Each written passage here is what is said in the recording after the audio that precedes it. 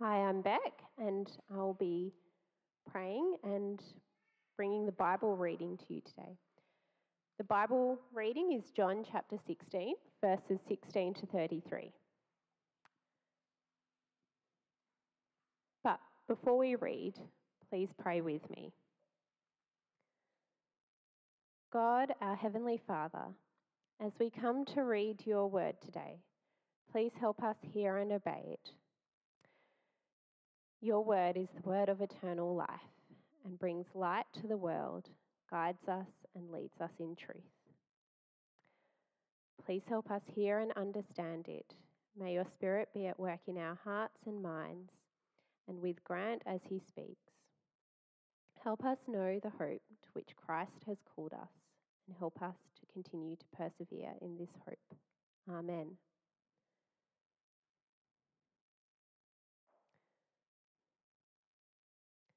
So John chapter 16, starting at verse 16.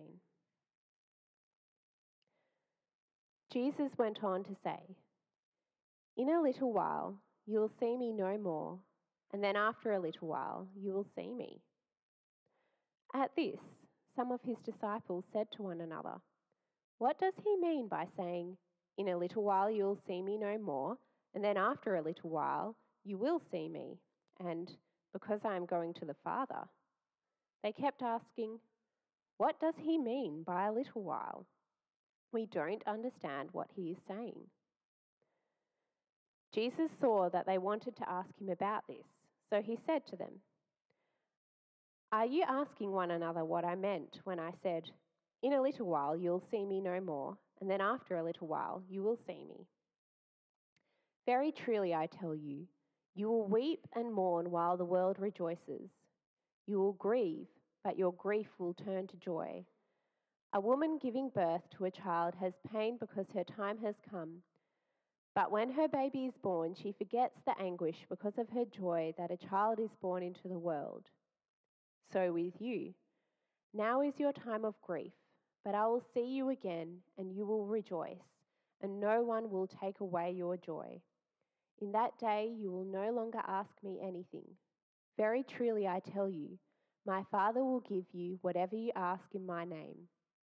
Until now you have not asked for anything in my name. Ask, and you will receive, and your joy will be complete.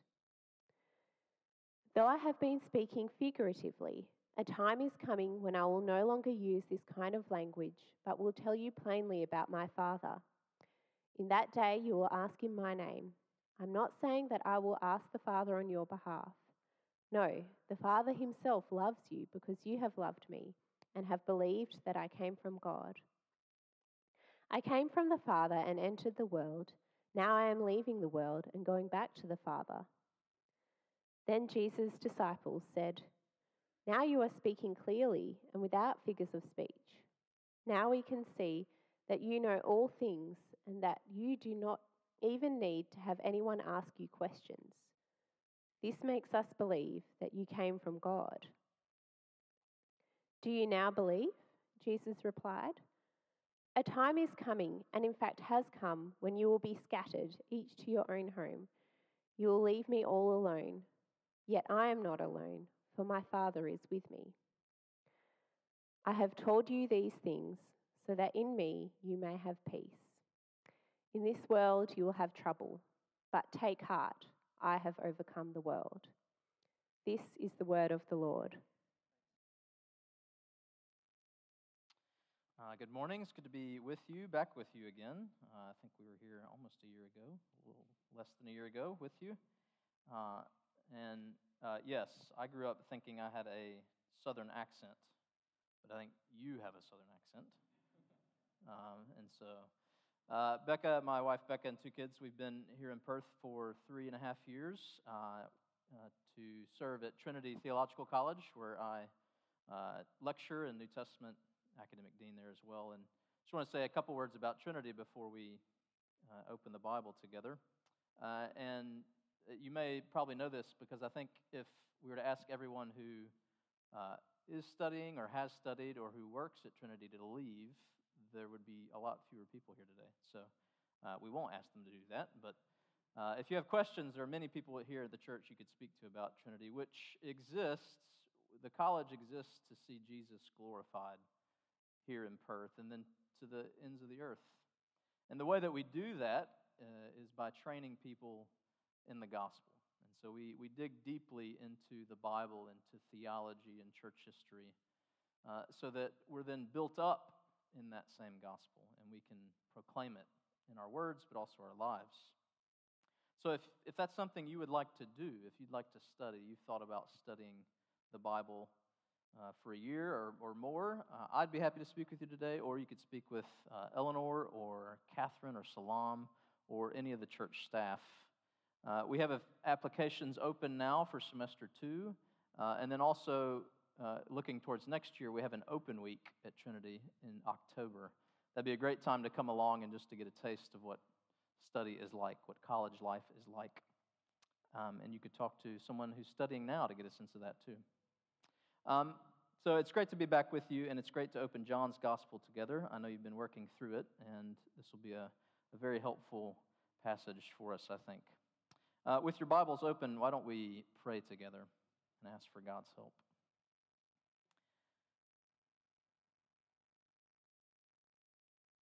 And now, Heavenly Father, may the words of my mouth and the meditations of all our hearts be pleasing in your sight.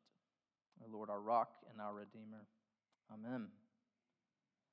Well, Christianity is the only belief system that helps humans hold together two apparent opposites, like light and darkness.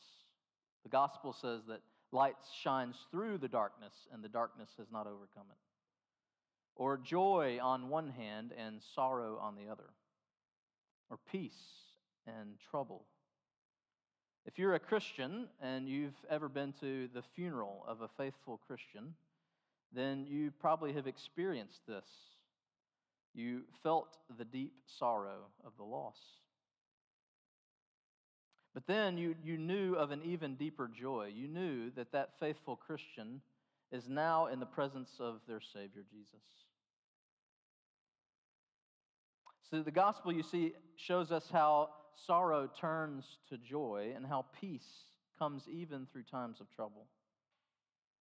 That's true. Those opposites actually make sense because of the gospel. The gospel tells us that life comes through death. Jesus died on the cross to give us eternal life, and He is alive today, now, at the Father's right hand. If you're a Christian, you know this truth. If you're not a Christian, I encourage you to listen closely and sign up for that Exploring Christianity course, or talk to a member here at the church. But even though Christians know this truth, we know the gospel truth, we still get confused. We, as you'll see, we're like the disciples in this passage. Jesus has been speaking to them about His coming death and resurrection, about His going back to the Father. And He's telling them about how they should live and how they will believe and how they will pray after those things. But He's telling them before they have happened. So they are confused. They are full of sorrow. And soon they will all fail. We hear these words after everything has happened. Jesus has died on the cross. Jesus has risen from the tomb. Jesus is right now at the right hand of the Father. Everything He's talking about has happened already for us. So we don't have the same reasons for confusion and sorrow. But still, we get confused. We get overwhelmed by sadness.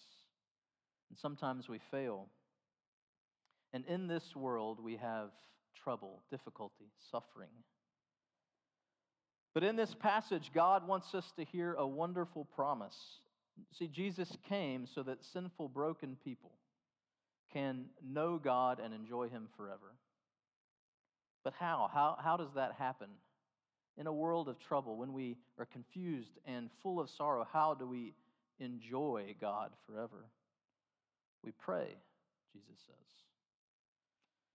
So in this passage, I want us to see two big truths two big truths about prayer in Jesus' name. So when we pray, God, He turns our sorrow into joy. And when we pray in Jesus' name, we enjoy peace that's even greater than the greatest trouble. Sorrow turns to joy. Peace through times of trouble. Two great promises for those who trust Jesus and who pray in His name. See, Jesus, let's look at verses 16 to 24. Jesus tells us in these verses that our sorrow can turn to joy as we trust in Him and pray in His name. And that's the main point. That's the main takeaway. But there's some details to Jesus' words that we need to explore that might be a bit tricky for us. And it starts right away in verse 16. Jesus says, in a little while you will see me no longer, and again a little while, and you will see me. But the disciples don't understand what this means. They say to one another, and we can almost envision it, we can see it, we don't know what He is saying. We can appreciate their confusion because it sounds like Jesus might be talking about His going back to the Father as He is now, and then His second coming when He comes again in the final day. But I think, no, He's actually talking about His going away is first His death, and then His coming back when He sees them again is His resurrection. So when He's dead, after He's crucified, they will no longer see Him. But then, when He's raised from the dead, they will see Him again. But it wasn't that clear for the disciples. See, it had not happened yet, and the Spirit had not come yet to fill their hearts and to illumine their minds. But we know how the story ends, and we live on this side of the resurrection. We've been given the Spirit, so we do have an advantage over these disciples. But I want to see how similar we are to them.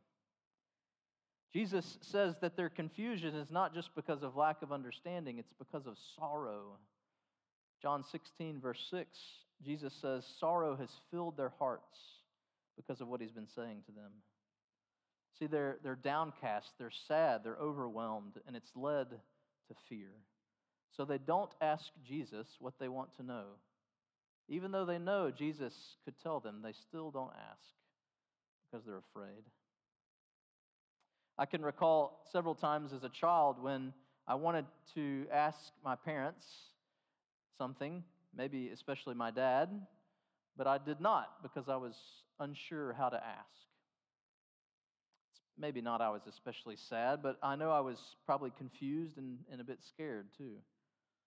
I have a good dad who would have listened to me and who would have responded. He may not have given me everything I wanted, but he would have listened.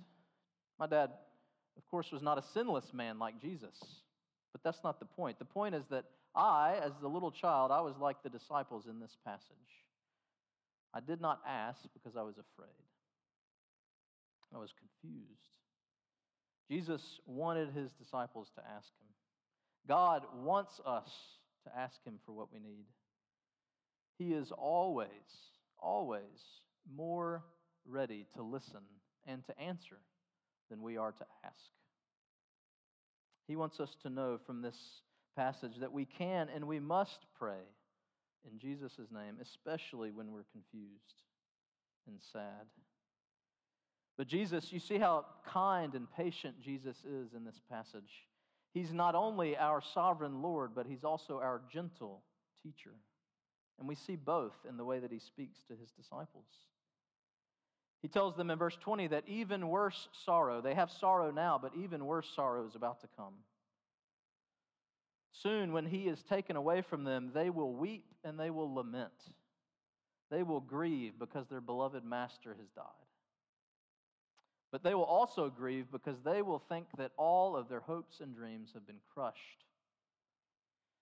Consider with me two disciples who were walking on the road from Jerusalem to Emmaus in Luke 24. And a stranger appears next to them and asks them what they're discussing. And so they start to tell this man who Jesus was and all that He did. And they say, we had hoped He was the one to redeem Israel. And even worse, they cannot find his body. His body's missing from the tomb where he had been buried. Their hopes are dead. Their dreams are crushed. Confusion reigns. They are weeping and lamenting. But at that time, the world was rejoicing. The Jewish leaders who had conspired to have Jesus killed under the Roman governor Pilate, they thought, job done. Done and dusted. The world will rejoice, and you will grieve, Jesus says in verse 20. But then he says, your grief will turn to joy. Jesus says this will be something like when a woman gives birth to a child. Childbirth, as many here know, includes tremendous pain. But once the child has arrived, the mother's joy far outweighs her pain. It's not that the pain is all gone, it's that the joy of holding the baby outweighs the pain. And that's what it will be like for these disciples. Sorrow, but then joy. Joy much greater, much deeper. Now, I imagine mothers in the room will resonate with Jesus' illustration. You know this is true. You felt it. But for some, even this illustration may be painful. You may have lost a child, or you cannot have a child. And so when you hear this, you may feel a great ache in your heart because you know that the joy of a child has been taken away or even prevented. I can't imagine. Hope deferred makes the heart sick, as the proverb says. But there's hope and peace for you, even you, and all of us in these words. Jesus says our sorrow can turn to joy in verse 22. I will see you again, and your hearts will rejoice, and no one will take away your joy, Jesus says. Jesus promised his disciples that he would rise from the dead, and he did. Do you remember those two sad and confused disciples in Luke 24 on the road to Emmaus? Well, Jesus was the stranger who appeared to them. Jesus was the one walking alongside them. Jesus is the one who ate with them and told them about all that he had done and who he is. And then in John 20, verse 20, when the 12 disciples saw Jesus, the risen Jesus, John 20, verse 20 says, they were overjoyed. They had joy. So when Jesus says, no one will take away your joy, this is not some sappy sort of fairy floss promise about always feeling happy. If you've been a Christian for more than a few days, you know that we do not always feel happy. No, he says no one can take away your joy because Jesus, the risen Jesus, is our joy. He's alive. And so joy, for Christians, joy is a fixed, unchangeable reality. Earlier we heard Bryce read from Isaiah 55, which says, you shall go out in joy and be led forth in peace. And so that was a promise Isaiah made in the 8th century BC to the people living in Judah, waiting on the Lord, being called to repentance, called to trust in his words. Well, we enjoy the fulfillment, the fullness of those words because Jesus rose from the dead. So now we go out in joy, and we now are led in peace. Nothing can take that away because Jesus is alive. So when we trust in Jesus, our joy is fixed, permanent. Even though you lose a child, even though you're fighting cancer, even though you lose your job, even though as Christians you can't get on for some reason, joy. No one takes away your joy because Jesus is your joy. So do you see that joy far outweighs every pain, every sorrow, because Jesus is alive? You may know that Tim Keller, godly man, family man, pastor, and author, he died just 2 days ago, very sadly. And back in 2021, Russell Moore interviewed him and asked him what Tim Keller would say to a person, especially a young 20-something person, about being deeply afraid as the COVID pandemic was raging in America, fearful about the future. And Keller's answer is worth hearing. He said, if Jesus Christ was actually raised from the dead, if he really got up and was seen by hundreds of people, and he talked to them, if he was really raised from the dead, then you know what? Everything's going to be okay. You will be okay. Everything.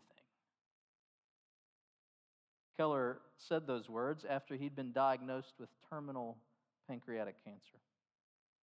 You can hear him if you watch the video, you can watch it on YouTube, you can hear him. He believes it in his bones that no one can take away his joy.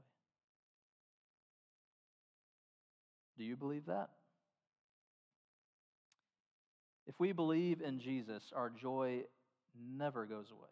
Verses 23 and 24 show us how. How do we enjoy God forever? How do we feel that?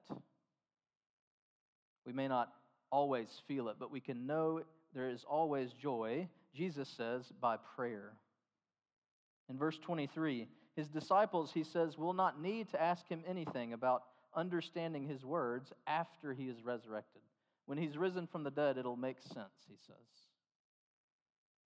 But in verse 24, he also says, once he's risen, they should pray in his name. See, as Jews, they had been praying to God in heaven, yes, but Jesus says they'll need to deepen that and actually shift that into pray in his name. So do you see, prayer, Jesus says, is the key for us to enjoy him, especially when we're afraid and sad, full of sorrow. And I wonder if we are, I think we are, like these disciples. When we're troubled, when we're afflicted, when we're full of sorrow, we can feel what we want to ask God. We want to ask him for comfort, for rest, for assurance, for peace. But we don't ask because we're afraid or too sad. So even though we know, as Christians, we know Jesus raised from the dead, the gospel tells us, but still we fail to pray. If we ignore prayer, John Calvin says, it's like if we had been told of the place where the greatest treasure on earth had been buried, and we go to the spot and we see the spot and we say, no, I won't dig it up. I'll leave it there. Christians, we can be like that. We know the treasures of joy for us in Jesus, and yet we don't pray. Jesus says, pray in my name, and your joy will be complete. That unchangeable, fixed, permanent joy will be complete.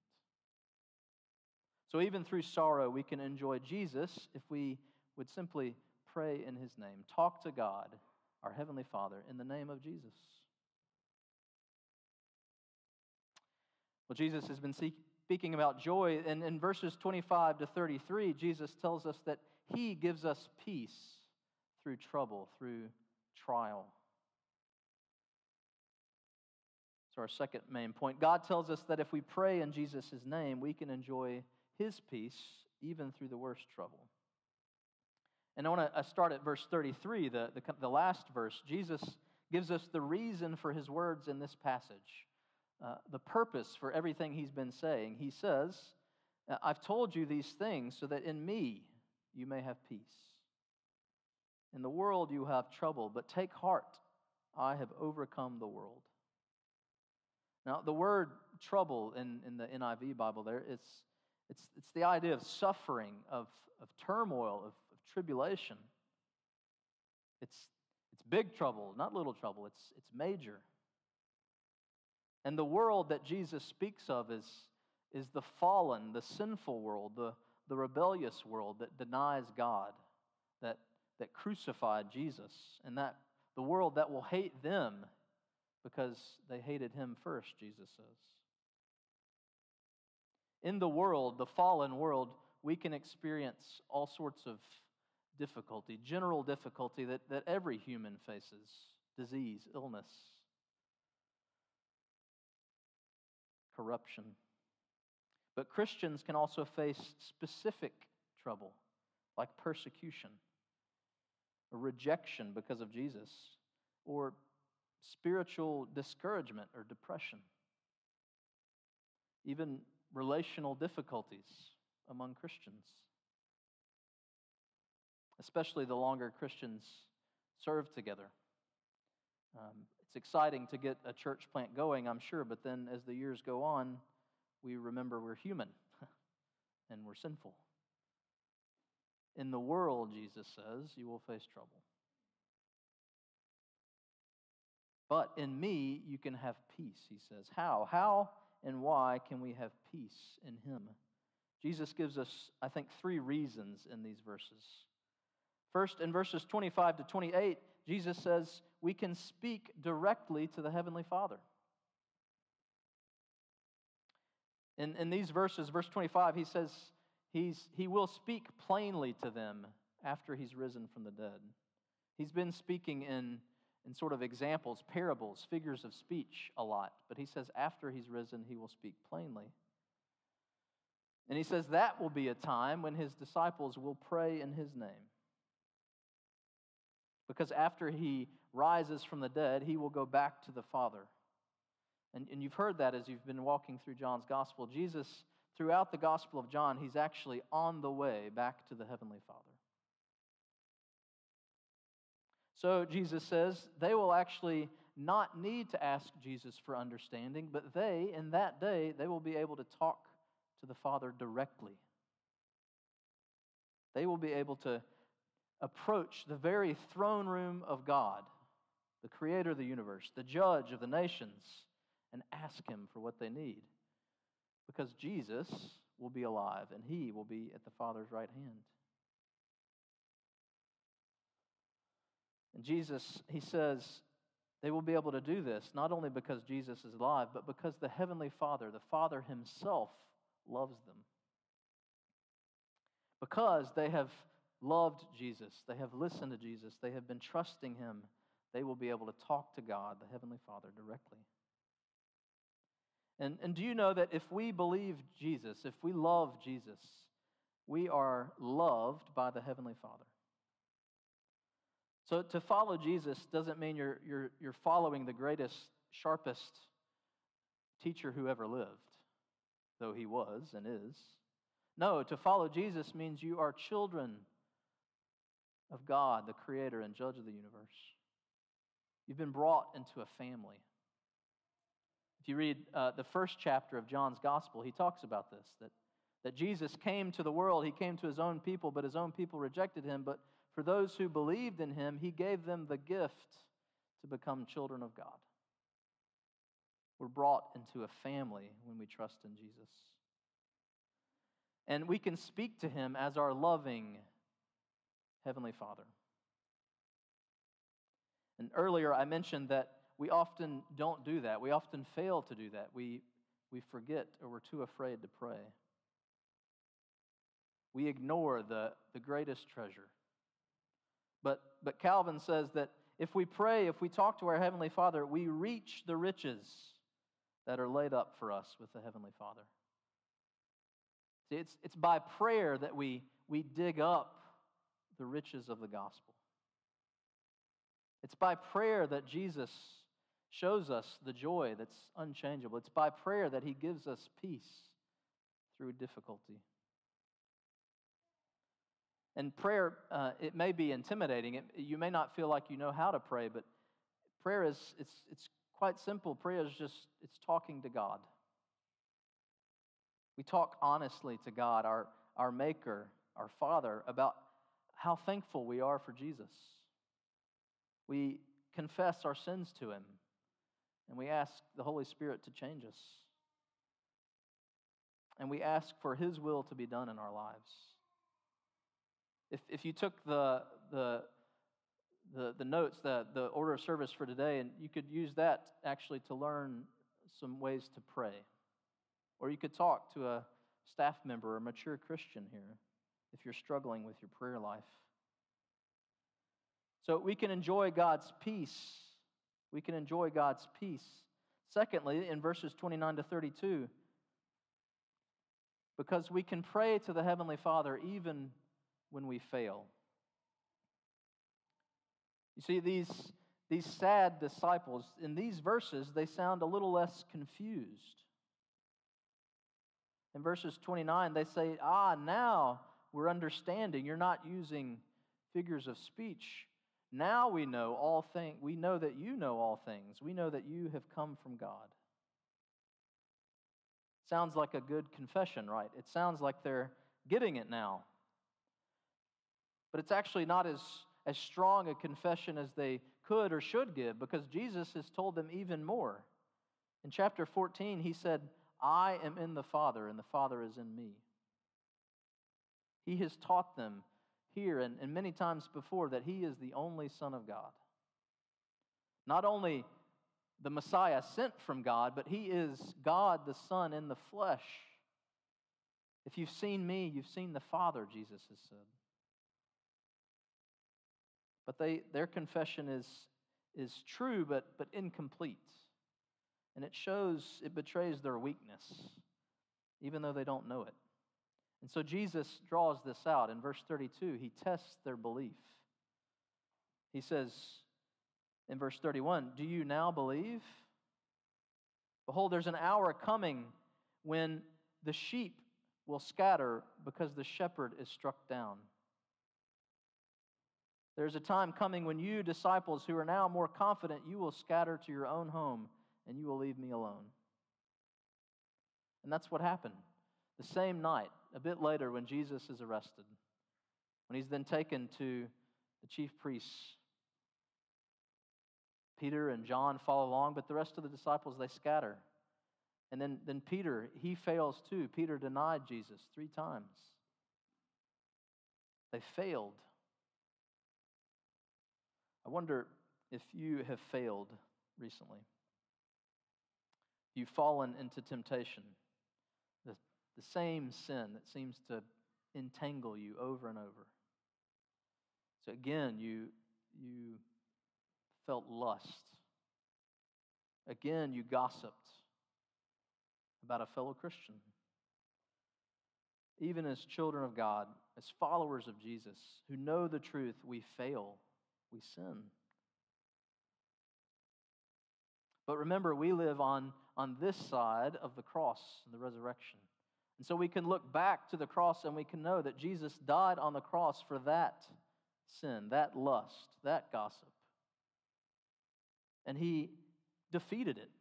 He paid the penalty for it. And so we can go near, we can pray to our Heavenly Father as quickly as possible. A young child from a family with loving parents, when that child disobeys and they're disciplined, they may feel shame and guilt and feel caught. But in a loving home, they will still, you see this? They'll still, in tears, reach out to their parent for a hug. In their moment of failure, they still want to be near their mom or their dad. Jesus, he told a parable in Luke's gospel about a lost and ungrateful, a son who had failed. He'd squandered everything his father gave him. He had gone into the pit, quite literally. But then, one day he came to his senses, and he ran back to his father.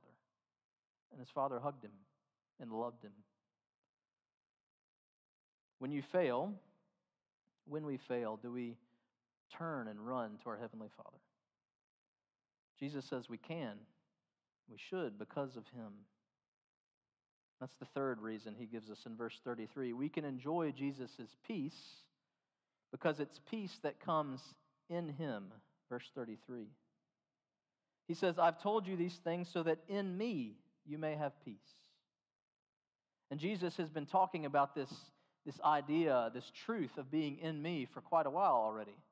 Back one chapter in John 15, he told them, I am the vine, you are the branches. Whoever remains in me and I in him will bear much fruit. Because apart from me, you can do nothing, he says. You see, to believe in Jesus is to belong to Jesus.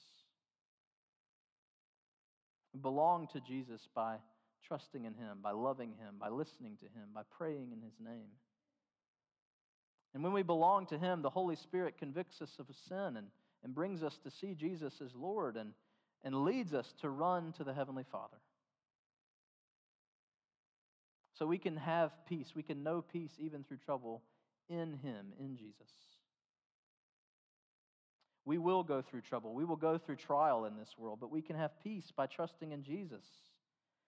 If you are in emotional distress right now, if you're waiting on a big medical result, if you're making a big decision about your life, if you're suffering insults at work or rejection in your family because of Jesus, if you're weighed down with anxiety or depression, if you're in any kind of trouble, just look to Jesus and pray to the Heavenly Father. And that is how we enjoy His peace. And so this is the gospel. This is the gospel that's our only source of true joy and peace. And it's true because Jesus conquered the world. He says, "Take heart, I have overcome the world." So on the cross, Jesus died for our failures and our sins. On the cross, Jesus took the punishment that we deserve. He died in our place. And on the cross, Jesus defeated death, and He defeated Satan. So one theologian says, on the cross, evil is conquered as evil because God turns evil back on itself. He makes the supreme crime, the murder of an innocent person, Jesus, the only righteous person. That very operation is the thing that abolishes sin. No more complete victory could be imagined. So we know the victory is complete because Jesus rose from the grave. Jesus has conquered the world. And as Tim Keller said, everything is going to be okay. Before he died a couple days ago, Keller's family informed the public through social media that his health had taken a grave turn, that he had asked to go home from the hospital. He had been sent home with hospice care. His family told about how much he had been praying with them, and they shared some of his final words. Keller said, "I'm thankful for all the people who've prayed over me for the years. I'm thankful for my family that loves me. I'm thankful for the time God has given me, but I'm ready to see Jesus. I can't wait to see Jesus. Take me home."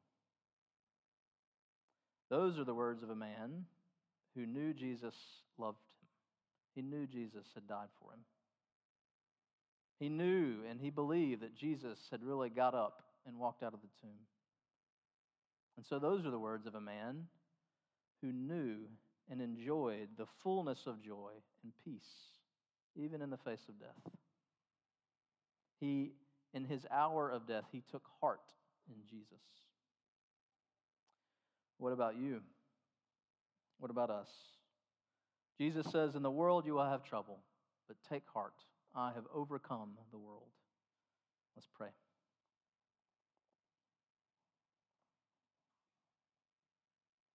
Our Heavenly Father, we thank you for Jesus. We thank you that we can speak directly to you in His name. And we thank you that we can know joy and enjoy the peace that you give us in Jesus because of Him. And so we thank you that everything will be okay in Jesus, and we pray in His name. Amen.